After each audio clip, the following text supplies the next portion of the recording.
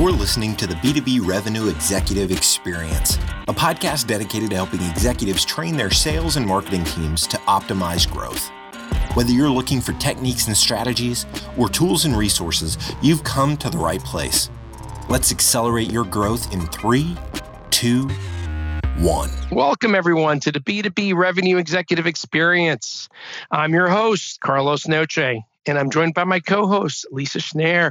Say hi, Lisa. Hey, folks. Welcome to the show today. Today, we are talking about the observation that there seems to be a fundamental shift from the art of sales to the science of sales. How new sales technology is enabling a true cross-functional alignment across marketing, sales, services, product management, and back-end systems. To help us with that today, we have Todd Abbott, EVP of Corporate Development at MediaFly. Todd, thank you for joining us today, and welcome to the show. That's good to be here. Great Happy Friday to everybody. Happy Friday.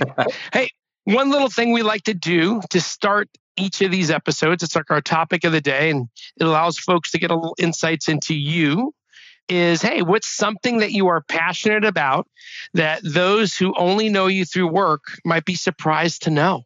I am a passionate cook. If I had picked another career, it would have been as a chef. It's probably the same amount of hours I work as an entrepreneur. But living down here in Miami, I get to do a lot of smoking 24 hours, or I shouldn't say 24, but 12 months a year. And so I love just putting on a rack of ribs first thing in the morning and being able to smoke it all day. That's one of the beauties of working from home. You can actually tend to them during the week. It's no longer just a weekend thing, but I get to do it 7 days a week if I wish. I got some after the podcast. Let's talk about my new smoker. I can exchange some stories with you. All right, let's do it. But until then, can you tell us a little bit more about MediaFly, your role there, and how you ended up at this point in your career? Yeah, so I was the CEO of Insight Squared, and MediaFly acquired us in January of this year. We had actually been working on a partnership for the last 12 months that then morphed into a combining of the companies. And it's really a lot to do with the whole science of sales, which is the subject of this session. And so I've morphed from being the CEO of a startup SaaS company to now doing mergers and acquisitions here for MediaFly, as we believe the markets are going to consolidate. A downturn always accelerates that. And frankly, the tech stacks are too voluminous with too many islands of automation. And so there's a real trend, and I think it's going to pick up here quick, that the tech stacks companies are going to consolidate, and we want to be a consolidator, not a consolidatee. That's a good place to be. Carlos and I were actually just talking about this before we started recording, how the MarTech landscape slide now is like a NASCAR slide. Every logo is so tiny, you can barely even see it. So when we're talking about this fundamental shift of the art of sales to the science of sales, what does that really mean? Can you clarify that a little bit for the audience? Yeah, but I mean, I've been a CRO sales leader for, the better part of my career. We've always had this art of sales. It's this mysteriousness of what makes a good sales rep. It's EQ. It's the ability to engage with customers. And when things don't go well, it must be about the individual, about the rep. And you see lots of turnover of CROs because when the company's not executing, it must be sales execution. And the real challenge that we've had around this art of sales, hiring the best of people, is that you've never really had the data to really understand what's going on in the sales process. We've relied on the rep to provide the data and their judgment on the health of that engagement, that deal. And it's this little cat and mouse game that every manager, every rep plays, which is a total waste of time. That now what we have is technology that can capture all of the information. Think of it as the digital footprint as your customer progresses through the series of meetings on a new deal, on a renewal, on a cross-sell. We have now the ability to capture all of that digital footprint. And it creates a voluminous amount of data that with the right infrastructure, you can now get insights that were just not possible before. And so when we talk about the science of sales, it's capturing all that information to really understand where you win, why you win, both tactically on a deal, but as well holistically across your sales process. It's a fundamental shift on what's now possible in the revenue processes of every B2B company. Yeah, I talk about this a lot because I started my career as an SDR many moons ago. And at that time, we were trying to figure out things like reply rates and open rates and things like in a spreadsheet with like manually digging through our email and figuring out what worked, what didn't work, how do I create a repeatable process of surrounding success and hitting quota. So it's incredible what you can do now. 100%. It is changing the function of rev ops, sales ops. It's changing sales leadership. And I'm just on this quest, and I appreciate the opportunity here to share it with your listeners. I'm on this quest to help people understand that what is the art of the possible now is fundamentally different than what it was 5 years ago. And if you don't embrace it, it's going to be very difficult for you to stay ahead and compete effectively. You have to embrace this new capability and become much more analytical. Doesn't mean the art of sales goes away, but it becomes actually that much better to understand, why do your best people consistently execute? Now you've got the data to understand what they're doing, when they do it, to replicate it across your whole sales organization. Yeah. And what you said earlier about the mystery behind winning, like, I think there's always been this kind of conversation in the background amongst reps particularly around those top reps of, well, oh, have you seen that guy present? Like, no wonder he wins all the time. And it's like, it's not just that, though. It's never just that. You can be a very compelling, charismatic person. That is the art of sales, but that is never the whole story. And so I'm curious, because our listeners want to know, how does that all work with MediaFly? Like, what is MediaFly allowing people to do when we talk about this science of sales? Yeah, so the two companies had two very different origins and focuses on this digital footprint, if you will. Insight Squared had morphed from a dashboard company to one that was really all about revenue analytics. And what we brought to market was a technology that could capture all of the digital engagement between every customer-facing resource in your company and the customer, all of the emails, all of the contacts, all of the meetings. And so now you really understand what is the series of meetings on a conversion or on a win. I like to think about this as every sales process is a series of meetings.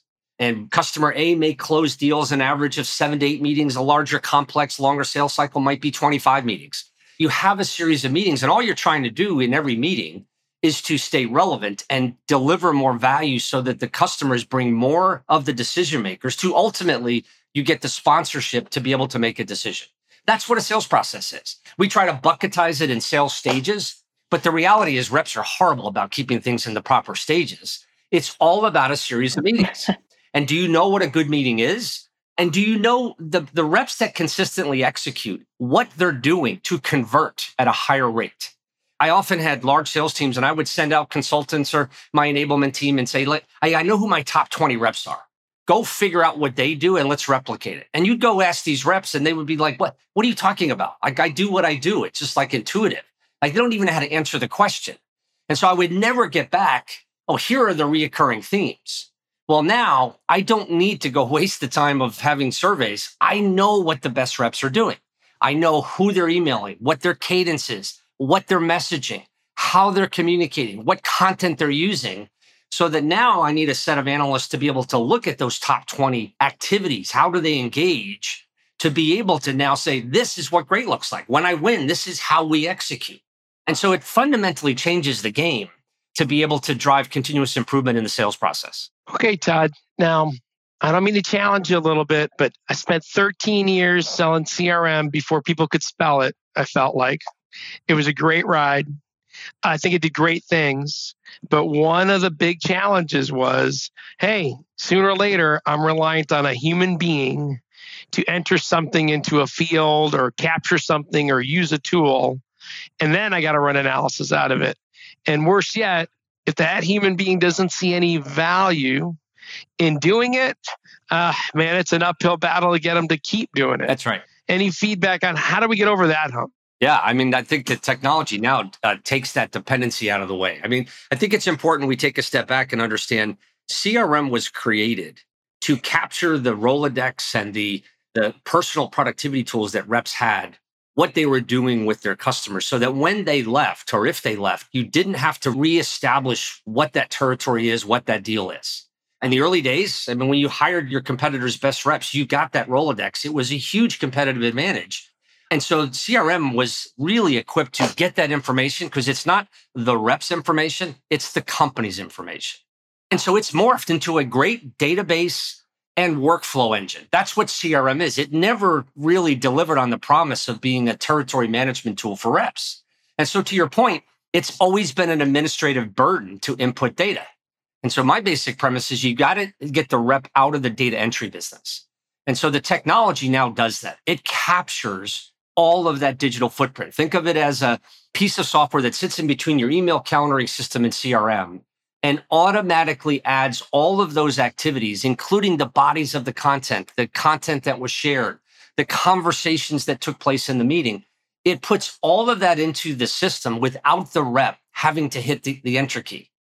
And so you now take that burden away, and you're now providing analytics on that to be able to prompt the rep, provide insights to the rep to better manage the territory at what needs to be updated in the CRM system from a judgmental standpoint. But the judgment is now enriched because you're prompting them. Think about it as a bullshit meter, right? You cannot tell me this is a live deal when you haven't heard from the customer in a month. Like, prompt the rep to think about each of the opportunities in his or her territory and provide the insights, the fact-based insights in the system so that I, as a manager, can better know where to spend time with you to coach. And so you take the rep out of the data entry business, Carlos. That's the number one thing this technology does. It makes it much more productive for reps and takes the burden away. And I'm not trying to get overly techie, but is part of that recording the conversation that you're having and then doing transcripts and analysis off that? Yeah. So if you think about activity and customer engagement, what we've learned is that the level of engagement by the customer in the sales process is the number one indicator of the health of that deal. I mean, this is the statement of the obvious, but when customers respond to emails, commit to meetings, and engage in the meeting, then your value prop is resonating.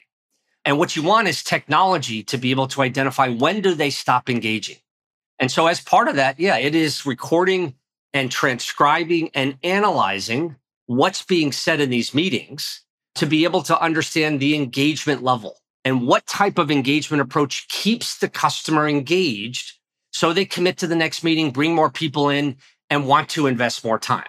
And so there are the whole conversational intelligence, which is what the industry terms the ability to record, transcribe, whether it's an audio call or a video call, and do analytics on how the rep or the SC or the team is engaging with customers. Very valuable insights as to what a great meeting looks like. Okay. And Todd, I've known you for years. I know you have a vast background. So based on your experience and what you guys are doing today, what might be some of the things you would recommend organizations measure? Like, what might be some of those insights? And you gave us a little hint of that, like, hey, if there's been a lack of engagement for over a month, other things like that. Yeah. So what we've been able to do and what my mindset has changed from, as I referred to before, sales stages versus meetings. This is a fundamental shift that this system has gotten me to think about. Everybody, for years, you look at an opportunity, where is it in the sales process? What stage are we at? And we, a lot of times, will weight a funnel based upon the opportunities that are in each stage. When in reality, again, that's dependent upon the rep's judgment and their diligence at keeping things in stage. And so what I've been able to really understand is where do I win and why? How many meetings does it take me? And what we've learned is every sales process has two inflection points. That inflection point, first one can be at 5 meetings, can be at 10 meetings, depends upon the length of the sales cycle. But as an example, in my commercial business, I know that if I can get past meeting 3 or 4, I win 20% of the time from that point on. I've got to get through past meeting 3 or 4. That typically is through the qualification and discovery stage, where you're getting the sponsorship to now bring more people into the dialogue to learn more about your solution and evaluate. The second inflection point is when you get the decision makers in. The buying group is bigger, but you're now getting broad sponsorship and you're close to a decision. And so if you know what those inflection points are, and you can then look at an opportunity to say, you had meeting 3, you had meeting 4, there's no 5th meeting scheduled, red alert. Or the customer stopped responding to the rep and hasn't responded for 2 weeks at those critical inflection points, the data will show you and point you to those opportunities so I can engage with those reps to be able to understand, hey, how do I coach you to get that deal back on track? The rep can't hide and say, yeah, no, it's a good deal. They're going to come back to me. Well, actually, no. They're not responding to your emails. They didn't schedule the next meeting. They're not looking at your content. Oh, by the way, I can now see through intent, they're actually searching competition. So that digital footprint allows you to really understand. It's almost like you're on the inside and you're able to ascertain how engaged the customer is to be able to run the right play. They're not engaging, send them this content. This gets them back. They are engaging with your content, but not responding to you. Don't flood them with emails. Let that germinate. Let them look at your content. In fact, send more content because they're doing evaluation. They're sharing it. So you would now have the ability to look at all this data and really understand where you are in the sales process and what plays to run. Excellent. I'm loving that. There was a comment you shared with us, which was enabling cross-functional alignment. And today, we work with a lot of SaaS companies. And I can't tell you how many times I've said this is, hey, this isn't about just having process for sales. If you really want to think about running a SaaS business, getting that initial win is just the beginning. You got to get marketing and customer success and services all involved to get that flywheel to actually turn. Can you expand on your statement? Like, what did you mean by cross-functional alignment? Yeah, so the science of sales has both a tactical and a strategic of value. The tactic is the subjects that we've just been talking about. You take the judgment out relative to looking at every deal. You know where the deal is. And that changes the whole forecasting and funnel inspection and coaching between rep and manager. That's what I call the tactical. The strategic is how do I bring the different functions in the company to help our sales team execute? As a CRO, I always try to bring this philosophy to my peer organizations. It's our sales team. I need marketing, product management, finance, ops to help our sales team execute better through the sales process. And CROs are constantly faced in management business reviews, quarterly planning meetings, with marketing coming in with its vanity metrics on, look at all this great content, look at all these great seminars, look at all these great leads. And product says, look at this, all this great competitive data. You should never be losing. It's always sales' fault when we don't execute. And I, as the CRO, have always been challenged to get all of the supporting organizations to look at our sales team to understand what are the facts? How do we help them execute better? And the way we do that now is by providing data. I know what content works where. And so don't bring me this vanity metric on these great content. I can tell you, and marketing, you can now find out when this content is used at this process, the win rate goes up or the conversion rate goes up by X%. This content's not being used. Now, maybe it's not being used right, or it's just not good content. But let's stop it with the vanity metric and let's understand what works where. Same thing with product. I'd love to have been able to have the data that says, I know you think your product's really good, but against this competitor at this stage, actually our win rate is 15, 20% less. Come help me understand why we don't win as well against this competitor at this stage. What traps should I lay leading up to that? Or how should the rep engage in the conversation with that objection or that competitor being introduced? You bring everybody to the table to understand, based on that digital footprint, what actually is required to help the team execute better. And so strategically, it's a new world. I can bring every function to the table with one set of data that we can collectively go put plans in place to improve their ability to perform better against competition, deliver that value, and close more business. Todd, I'm having some flashbacks. I'm thinking back to being a VP of sales and having a product guy that represents one of many in our portfolio yelling at me how we're not selling enough of product X. And it's totally me and my team's fault. Not the products, it's the sales guys. They're not pushing it enough. So it would be great to have insights like that to really kind of fend that off. And, why is it? Because it's not just the sales guy's fault. I had $1 for every time I was in an executive meeting where that was the line of discussion about all of the great marketing content, all of the great leads, all of the great product development, and was sitting there frustrated with, yeah, but you're not helping me. I never had the data to bring them to the table with a fact-based discussion. And it's why the life of a CRO is the shortest of any C-suite. And it goes back to the art of sales. I pity the CEOs, and I've been in situations where the CEO hears these different views from each functional organization. How do they and the CFO understand really where the lack of execution is? Well, we've never had the data. Every function has its own data, its own judgment applied against the data. How were they ever going to try to figure out where the misalignment or execution was? That was the old world of the art of sales. Now we can equip RevOps and the CRO with the data to bring those functions collaboratively now to help us go execute. It's one view of the truth. You take the judgment out of it. Okay. All right. I got two more little deep dive questions. Maybe they're good or bad. Is there, as we're collecting this data and helping to automate some of this, is there any value to the customer? Like, do you help create better content or information that we can feed back to the customer to give them some value that really differentiates how your team might sell versus a competitor? I think I would answer that question in two ways. One, as a new customer versus as a renewal customer, because I think they're two different contexts. Let's take the latter first. As a customer, if my team and I start to get disengaged, and you as the provider of that service can recognize that and deliver value to get us back on track much more effectively, it's a much better experience. You can very quickly identify when the dynamic has changed, and through experience with other customers, see what value actually resonates with you as the customer.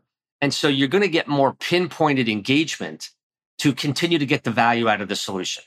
As a new customer, you're going to have a much more enriched discussion because the reps are going to learn from the analytics of all the previous engagement as to what content is of value. And so the sales team is going to be more effective at getting you the content at the appropriate point to address your pain point. In an enterprise sales cycle, it's a nonlinear sales process. This thing takes a lot of different bends and curves, and it's different for different industries. And if I, as an organization, can provide insights to the rep on how to engage most effectively with this specific type of customer, it's a more enriching discussion for that customer. It's much more productive. And so the engagement delivers value quicker and makes it much more enriching for them. So the customers absolutely get a better experience. And all right, one more. Any examples of organizations that are doing it right? Like organizations that we could all kind of learn from and go, hey, so-and-so kind of pulled it together and this is kind of how they did it. It's an interesting question. Let me just step back. And this is why I love what I do. Having been a CRO for as long as I have and gone through many of these experiences that we're talking about, I love engaging with ops leaders and CROs to understand where they are in this understanding, recognition, and adoption of this shift to the science of sales. And when I connect with somebody that understands, gets it, and has this thirst for the data because they want to answer some of those tough questions that we've talked about, it's a totally different experience. And so backing into your question, I've got a group of customers that are just totally bought into analytics and the science of sales and applying it to enrich their execution. I just did a session down in Forrester with one of our customers at Bright Cove. They have really embraced and have really gotten some very interesting insights as to how to change the sales management system with a platform like this. And it's changed that engagement from an interrogation inspection, which the rep doesn't like, the manager doesn't like. We all have to do it because you've got to forecast the business to survive. But I call it the least intellectually stimulating aspect of management. And so how do you get out of that? They're using the system to do the interrogation now. And it's Brian Froling, who's the CRO, has really leveraged the system to do it. And now the managers are much more engaged in coaching-based discussions. We're getting the manager back to coaching. So at the top of that list, I would put Brian Froling over at Bright Cove as really embracing the science of sales. And it's making a fundamental difference on how he's leading that global team. I have to ask, because you brought it up a couple of times, do you run into a lot of conversations about the change management? Because I can see where, this might become something that might be tough to adopt when we're used to our older management techniques. Boy, you've hit it right on the head. It's the hardest part when you're running a global team. And whether you've got 50 managers, 100 managers, 20 managers, is how do you drive a level of consistency across all those organizations and different cultures? It's the hardest thing for a CRO to do. Everybody has different risk profiles, have different judgment applied to the deals and the forecast. And the hard part is getting everybody to understand how to leverage this technology and take the judgment out. Some people view that as a threat. Some people view that with great excitement. And so we have learned through the process that the sales management system, when I say that, I mean the forecast review, the funnel review, that process fundamentally changes. And so we've put a lot more focus on that first line management team. How do you change the way you run the business? Because if you don't get the first line team to embrace and change the process on how they engage, then you're never going to get the reps. it really starts and stops for me with the first line team. And so we spend a lot of time with the ops team to help them understand how do we train and how do we run through the change management process. Because if I always knew from all my years of doing change management and changing cultures, if I could get the first line team bought in, well, then I know with a high degree of confidence, I'll get the reps to adapt over time. And so it kind of goes through this sequence of get the CRO and the sales ops, rev ops leader to understand the science of sales will change how I run the business strategically, cross-functionally. But then how do I now funnel it down? Change management at the first line is the make or break in making this shift to science of sales. And you're going to find through this process that some first line managers are still operating in the art of sales, and it's a tough shift for them. And in my vernacular, I would say that if you have first line managers that are not going to make that shift, they'll probably be your least execution oriented, your lower performer over time, because they will not be able to drive the continuous improvement of their team's execution and results consistently. They may get lucky, but they won't be able to do it consistently. And in that case, because I can see it with managers, but I can also see it with the reps, because this type of technology is almost like an X-ray machine on their process, on their activity, on their effort, and on how consistently they actually do the things they need to be doing. So do you help the managers with language around how to speak about this rollout, this change, to keep it a positive thing and not this involuntary colonoscopy, maybe? It's a very good question. And it's something that I have a high sensitivity meter to. I want to make sure in my change management process is to help the managers understand, do not use this as the big brother, inspect, beat up the reps. It has to be the ability to provide insights to benchmark themselves to be able to drive their continuous improvement. If you think about the best reps are self-learners. They have a thirst to continue to grow and learn. They typically get the least amount of coaching, and they are bored the most about these management system processes. So now you have the ability with the system to be able to give them benchmarking against every one of their deals. They can think, they can get these prompts. Yeah, you're right.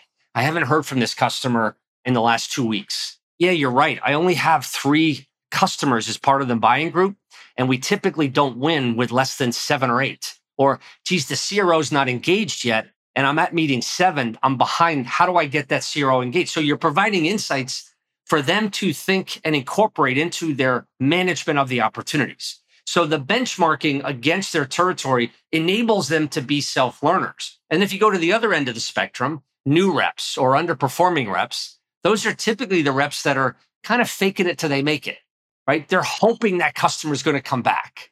And they're under a tremendous amount of pressure, kind of keeping that stuff in the funnel and hoping that as I get into month 3, that I'm actually going to be able to get that customer engaged and close the deal. Well, actually now we can identify those sooner. So you don't need to fake it.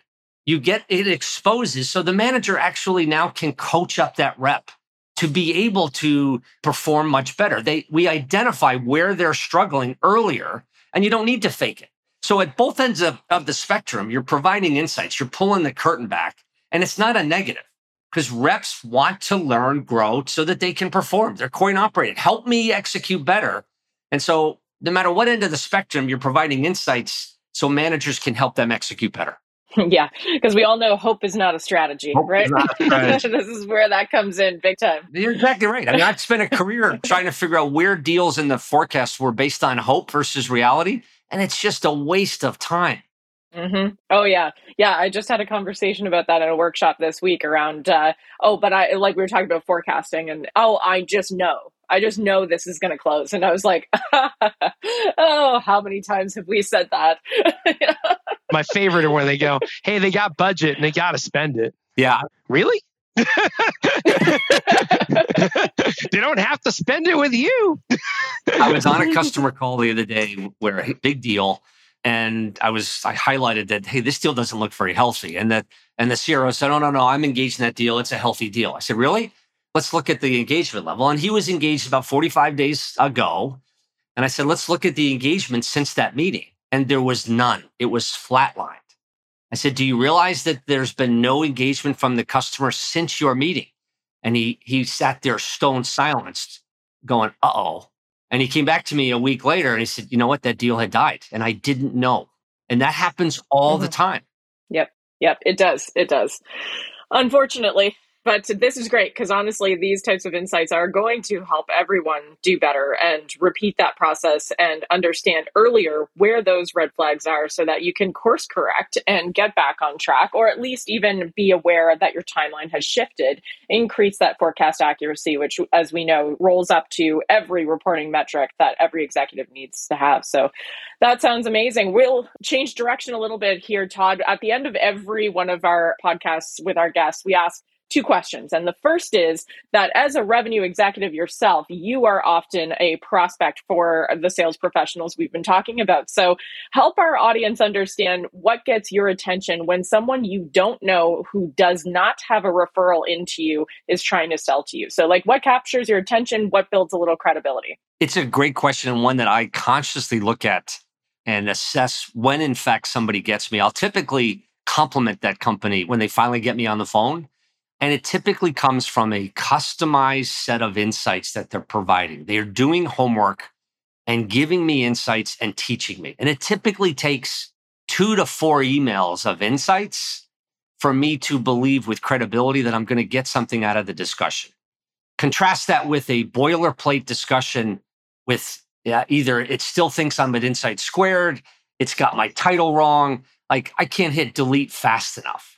And so it's insights that somebody has spent the time as a CRO running a big organization. If you're not going to make the time to give me something that is pertinent to me and do it in a way, typically it's somebody who sends something 1 week, maybe waits 2 weeks, gives me another insight to, I am keeping track in my head. I may not respond. I don't respond to you, certainly on the first one.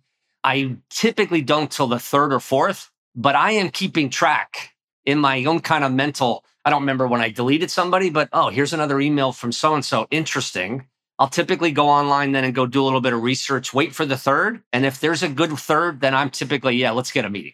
So it is very much pointed insights, and it's not a boilerplate. You've got my attention. I'll give you the time to want to understand more. Love that. So provide me some insights of value to get my interests. Don't expect it to happen on the first try, and keep chipping away to try to build that intrigue in a way to get you to actually want to even research them and take a peek. 100%. Love it. All right, here's the other big question. We call it acceleration insights. And I'm not trying to butter your biscuit, but Todd, you've had a great career. What is one piece of advice you would love to share with our listeners that they might find value in hitting their own targets and goals in their lives? What might that be and why? I think the number one thing I've learned is, and we hit upon this a little bit, it is all about the first line team. You've got to help those managers. A lot of times we put people into managers, we don't teach them the management system. They've been on the receiving end of forecast reviews, funnel reviews. They don't know how to do them well. They don't know how to coach. And so spending time to train up on the process and to train up on the science of sales, who you promote, who you put into those jobs is going to need to be more analytical than ever before. They have to be able to embrace. And so you have to now teach them how to use these analytical tools to remove the noise and get back to coaching. We don't spend enough time coaching up our people. And so my best advice is culturally, skills-wise, and they own the culture of the company. You've got to spend time on the first line. So if I've learned nothing else, every time I move into a new role, I am going down through the organization, trying to connect with the first line team because they will make or break your success as a CRO. Yeah, it's a perfect answer. And let's face it, we all follow someone that coaches you and makes you better. We won't follow someone that manages you. That's right. That's right. So, hey, Todd, if people want to learn more about MediaFly or get in touch with you about this great topic, what's the best way to do that? Hit me up on LinkedIn. I engage with anybody that has questions or wants to engage. I'm at the stage of my career where I love doing what I do and I love helping people.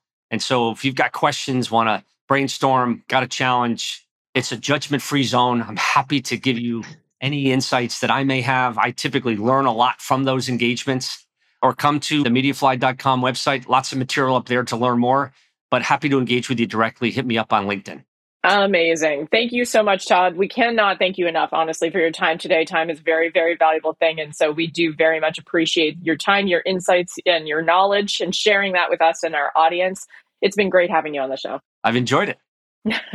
All right, everyone. That does it for this episode of the B2B Revenue Experience. Please check us out at www.b2brevexec.com. Share this episode with your family, your friends, your kids, your coworkers, your dogs and cats. And if you like what you hear, please throw us a 5-star review on iTunes.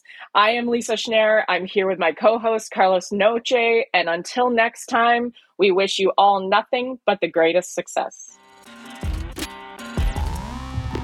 You've been listening to the B2B Revenue Executive Experience. To ensure that you never miss an episode, subscribe to the show in iTunes or your favorite podcast player. Thank you so much for listening. Until next time.